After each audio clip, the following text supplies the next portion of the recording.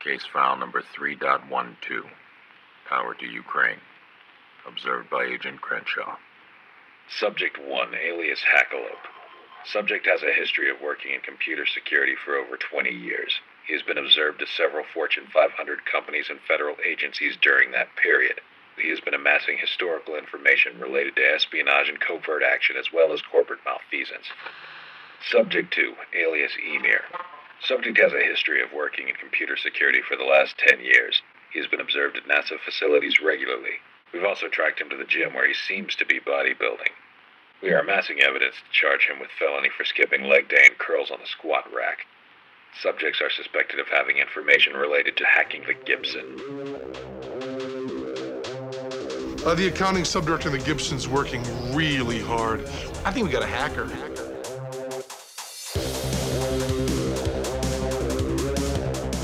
So today's episode is actually kind of Christmassy based. Is it about Die Hard? Oh, that's the best Christmas movie ever. But sadly, it is not. It really is. Yeah. Okay. But no, today's is about the Ukrainian attack. Oh. Yeah, the power grid one. This happened 2 days before Christmas of 2015. And this affected the control centers for 3 Ukrainian electricity distribution companies. All 3 were remotely accessed by the attackers at the time. Oh. And I think we've done, I know we did the Stuxnet episode. Have we done other episodes about SCADA controllers? I feel like we've talked about them. Well, I mean, it came up when we were talking about the Colonial Pipeline, definitely. That's right, yeah. I mean, that's the one I specifically remember. But, I mean, SCADA's been an area that everybody's been worried about for a long time because the entire SCADA system is barely networked. Let alone has any authentication in it. Yeah, exactly. They're like, hey, let's throw this on the internet to let people remote into it, but not do anything else. Yeah. Well, I mean, when the protocol was conceived, it was for very low-level controllers, and there was no authentication because it was all assumed local net static assignment. It was when folks forgot that that's how it worked and made segments like that publicly accessible, or controller systems that had basically no security on them or rudimentary security on them, public on the internet. Because as we've covered before, people scan the internet. Yeah, exactly. Yeah, so this involved the SCADA systems of these electricity depots in Ukraine. Mm-hmm. They were compromised, and the attackers opened up breakers at 30 or more distribution substations in the capital city of Kyiv and the western Ivano-Frankivsk region. Mm-hmm. This caused about 200,000 customers to all lose power when this happened. Mm-hmm. And the attackers actually even launched a denial of service against the call center when this was going on, so that customers couldn't call in to report that there were outages or anything going on. A way to think ahead. Bastards. Yeah, pretty correct.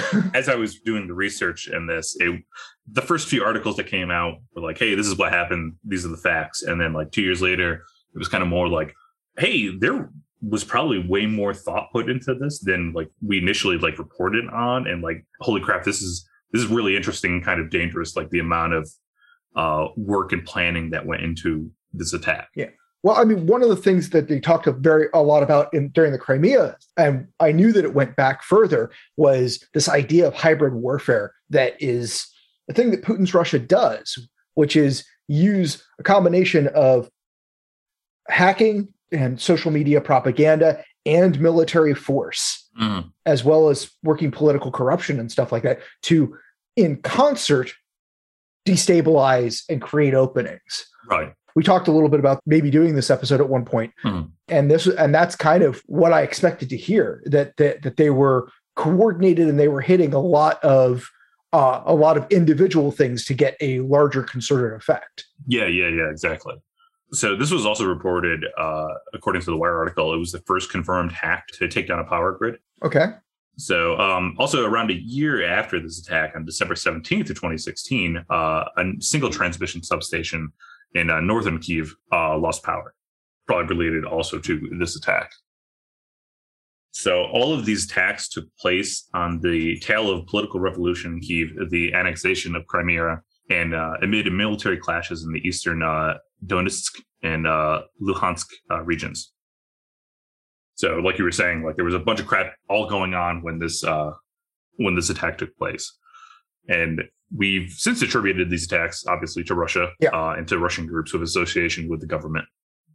the Russian hackers had planted a unique piece of malware in the network of the grid operators. Wow. They basically started via doing phishing attacks, scored the credentials, and from there, remoted in and uploaded all this malware. Which strongly suggests that they targeted persistent access there. It wasn't, we found that they left their grid open. Let's coordinate something around that. It was, we've gotten into their grid. Let's make a more coordinated attack that uses that as one of the elements. Yeah. Or maybe they targeted and they said, in order to make this work, we need to target telecom and or the power grid. Yeah. This was like kind of akin to Stuxnet, where it was specifically engineered to do what it did and like hit them. So yeah, I definitely was targeted specifically at them. It's great to be a nation state level threat actor. Yeah, exactly. Lots of funding. So the power outage only lasted about an hour in a lot of areas. A few areas, were without power for much longer, but the operators were able to switch back on power relatively quickly. And so this raised, a big question to a lot of people doing the research on this as to why you would spend the money and time to specialize malware to attack a power grid, but only trigger it for an hour-long blackout.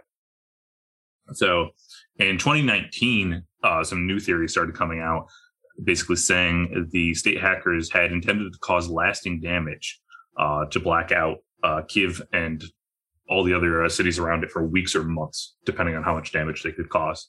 Wow. So the malware in question was dubbed Indestroyer or Crash Override. Connection to Hackers the movie. Yeah. Given the time that it came out, I kind of wanted a snappy Christmas acronym. Yeah. But sadly not.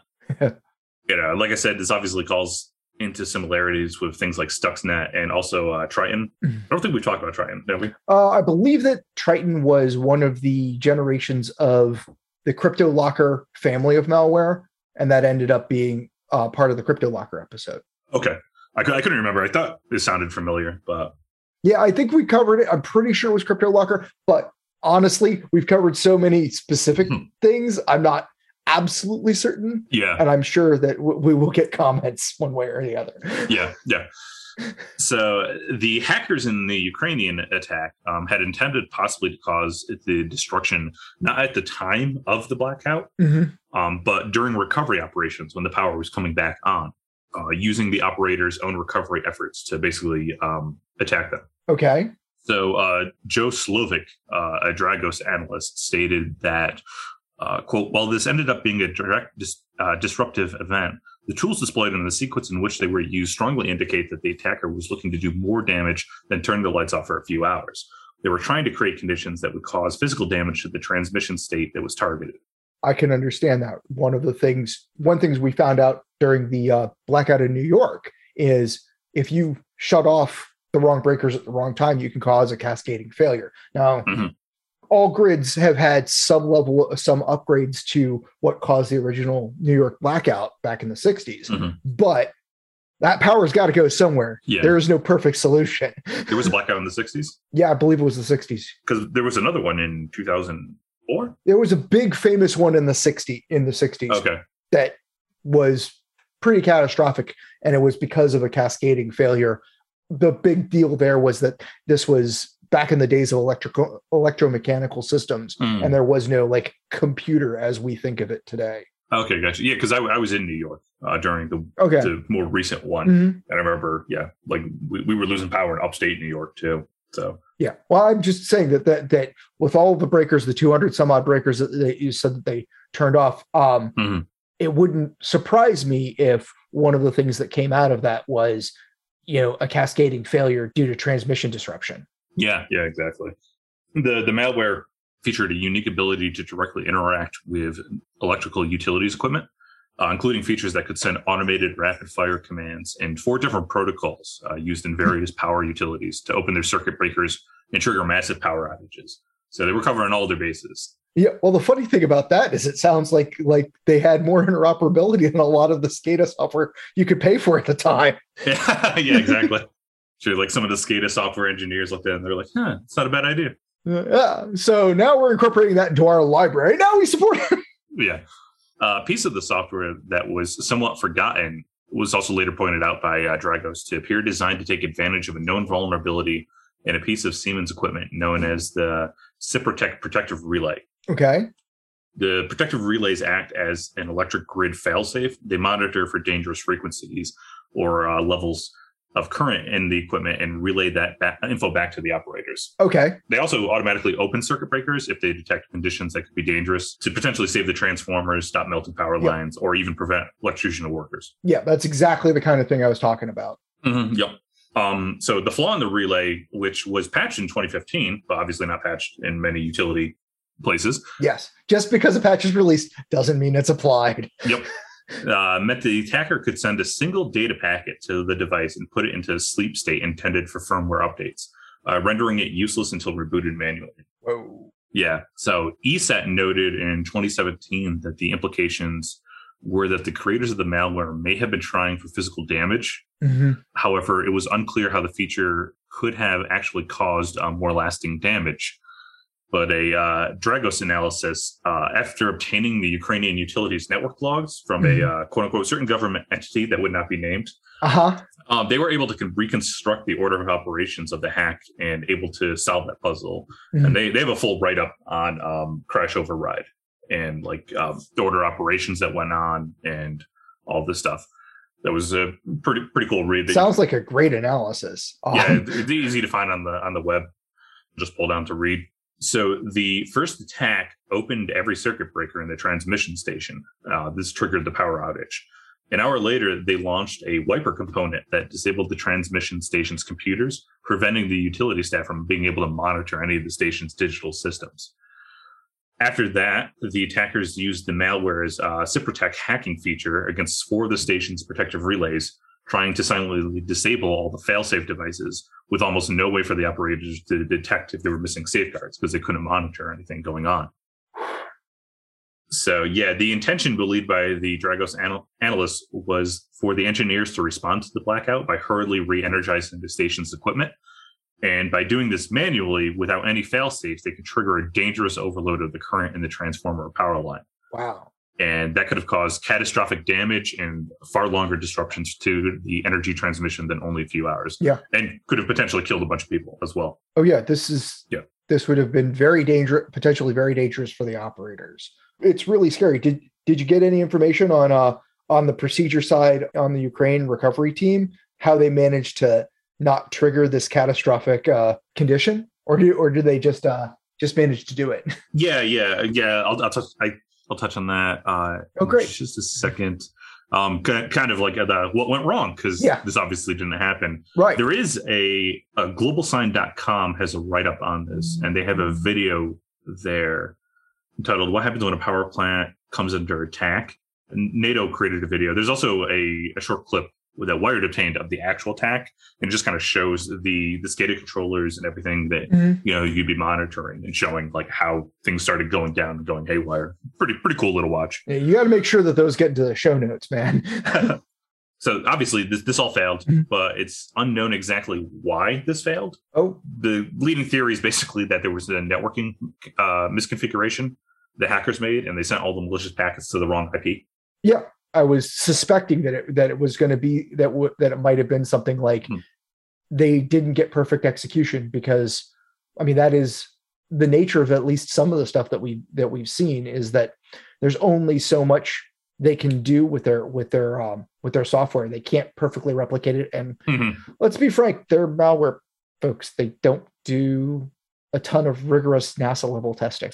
Yeah.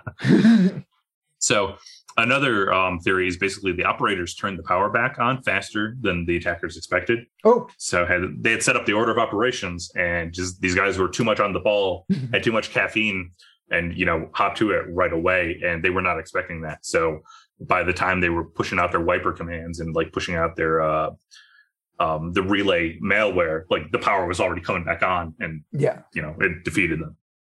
So even if this attack had hit the mark, there were also backup protective relays in the station that might have also stopped this disaster as well. Okay. So even without the major damage, though, this obviously shows a pretty disturbing tactic that wasn't seen around this time. the hackers predicted the reaction of the operator and tried to amplify the attack by using that knowledge. Yeah. So they basically just set up a trap and were waiting for them to respond so they could actually trigger like the full force of the attack. Yeah. And that's the thing about power operators. I mean, in a lot of countries, it's one operator. And even here in the US, where stuff is managed a little differently, you don't have multiple distribution networks. You have one, and the privatization is basically just a logical overlay of that. Mm-hmm. Power outages are power outages. Yeah. So these physical destructive attacks have obviously been a major concern for many years. Idaho National Labs back in 2007 demonstrated that it was possible to destroy a massive 27-ton diesel generator simply by sending commands to the protective relay connected to it. Wow. Yeah. Mike Asanti, he was the engineer at the time. He led those tests. Mm-hmm. And he told Wired in 2017 that the presence of the relay in the Ukrainian attack, though wasn't fully understood at the time, could hint to those major destructive attacks. We're going to start becoming more and more of a reality going forward. Yeah. Again, that's one of the first places my mind went. There's also a lot of speculation that this was a test run for possibly attacking the U.S., which is also interesting because what's really concerning is that the Ukrainian systems are more secure than we have in the U.S. Not all the systems in the U.S., but they're more secure than some of the systems in the United States. Yeah. The general problem with security in the U.S. Is that because it's so privatized, it's so fragmented, there isn't a comprehensive level. And unfortunately, the grid has had the power grid. This is the whole idea when we talk about smart grid, is doing a significant tech upgrade of the entire thing. But it's all fragmented. It's not one organization. Even if it was a large organization that moved slow, it's not even as simple as that. Yeah. And if they found it at the wrong place, that is a distribution connection between major metropolitan areas, then potentially they could cause an outsized impact to the grid. I mean, I don't know as much about this as I'd like to, but it's the kind of thing I'd be afraid of, because I know just enough about the amount of power that you're talking about to be truly afraid of what could go wrong. Yeah, like, we talked about in the Colonial Pipeline episode of just like how one of these things going down can cause havoc, like widespread havoc for like a large region of the U.S. And then was it like almost a year ago that Texas had? Yeah, it's about a year ago. And I don't know if they've done much to upgrade that.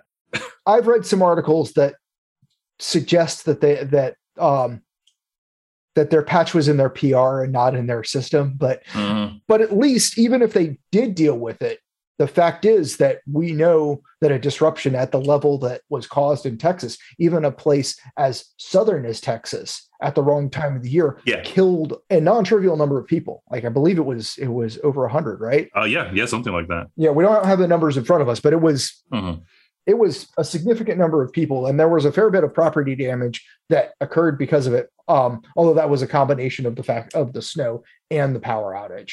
But yeah, like, we're talking Texas in the winter. Like, parts of Texas get fairly cold, but it's not like Wisconsin. Or even like Illinois.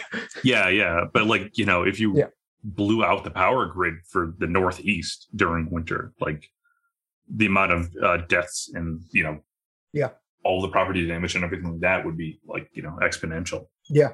That stuff gets expensive fast.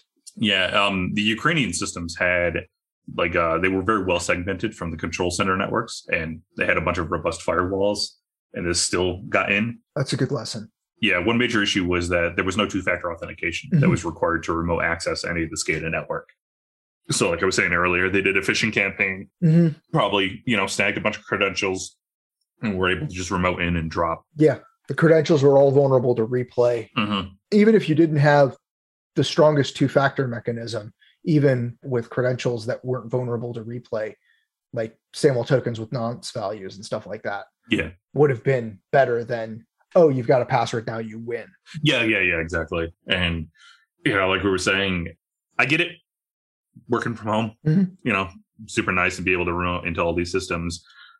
But I also feel like there are certain systems that probably should not be able to remote into directly, like do a lot of hops using a lot of two-factor to get there. Well, I mean, the flexibility of administration makes a difference. Mm-hmm. There's a YouTuber, Tom Scott, who has a lot of interesting stuff you should know kind of things. And he was talking about one of the uses of a Boston Dynamics robots. And I know that I'm going like on a really big tangent here, but I was one of the Nordic countries, one of the Sweden, Switzerland, Denmark, where they had a power plant that was in a remote area, and they used a Boston Dynamic robot to actually do all of their physical checks. Interesting. But the point being, like, that being able to administer remotely has significant impact on the scalability of the power systems that we're talking about. And I think that's even more important as we move to a more distributed power grid that might not require large scale generation at like a nuclear or coal-based power plant. The smaller the power plants you get, the less attention they might need, in which case remote administration, it becomes a bigger deal. So yeah, I'm not sure that I come down on this, and it's worth a lot of discussion on the, hey, everything should be air gapped, as opposed to every endpoint all the way to the end controller needs to have strong authentication, strong security. So, all right, great, that works. But then some of the things you were talking about earlier about how the system failure can compound if feedback isn't in place. How do you build out, a power generation or a switching station to come up in a safe way, even in the absence of communication from other nodes? Yeah. Or like, in this case, like if it wasn't a networking whoopsie by the hackers sending them to the wrong packet, and it was a question of like, these guys just brought it up faster than the hackers, malware could, slam them. Getting lucky is not a strategy. Yeah, exactly. But like having the people on base running a lot of the stuff instead of remotely administrating was a plus. That is a good point. And if it had been a simultaneous disruption of the network and network administration stuff, going with the remote administration idea that I was talking about, like, they don't need to disrupt the actual control system nearly so much if they could just keep the operators out. Yeah, exactly. And many experts cite too that the U.S. power grid doesn't have a lot of manual backup functionality, which the Ukraine did, and which resulted in a much quicker response time. So another reason probably why they got things up and running so quickly, because they had that in place. If this attack had targeted the U.S., could have potentially completed its process, because we might not have brought things up fast enough. And if that was the reason why it failed, who's to really know on that end? And actually, October 15th of 2020 was finally when a federal grand jury in Pittsburgh returned an indictment charging 6 hackers, all of whom were residents and nationals of Russia, and officers in Unit 74455 of the Russian Main Intelligence Directorate, or group. They're also known as Sandworm. Yeah. So they're the same group, possibly being responsible for NotPetya, which I know we talked about at some point.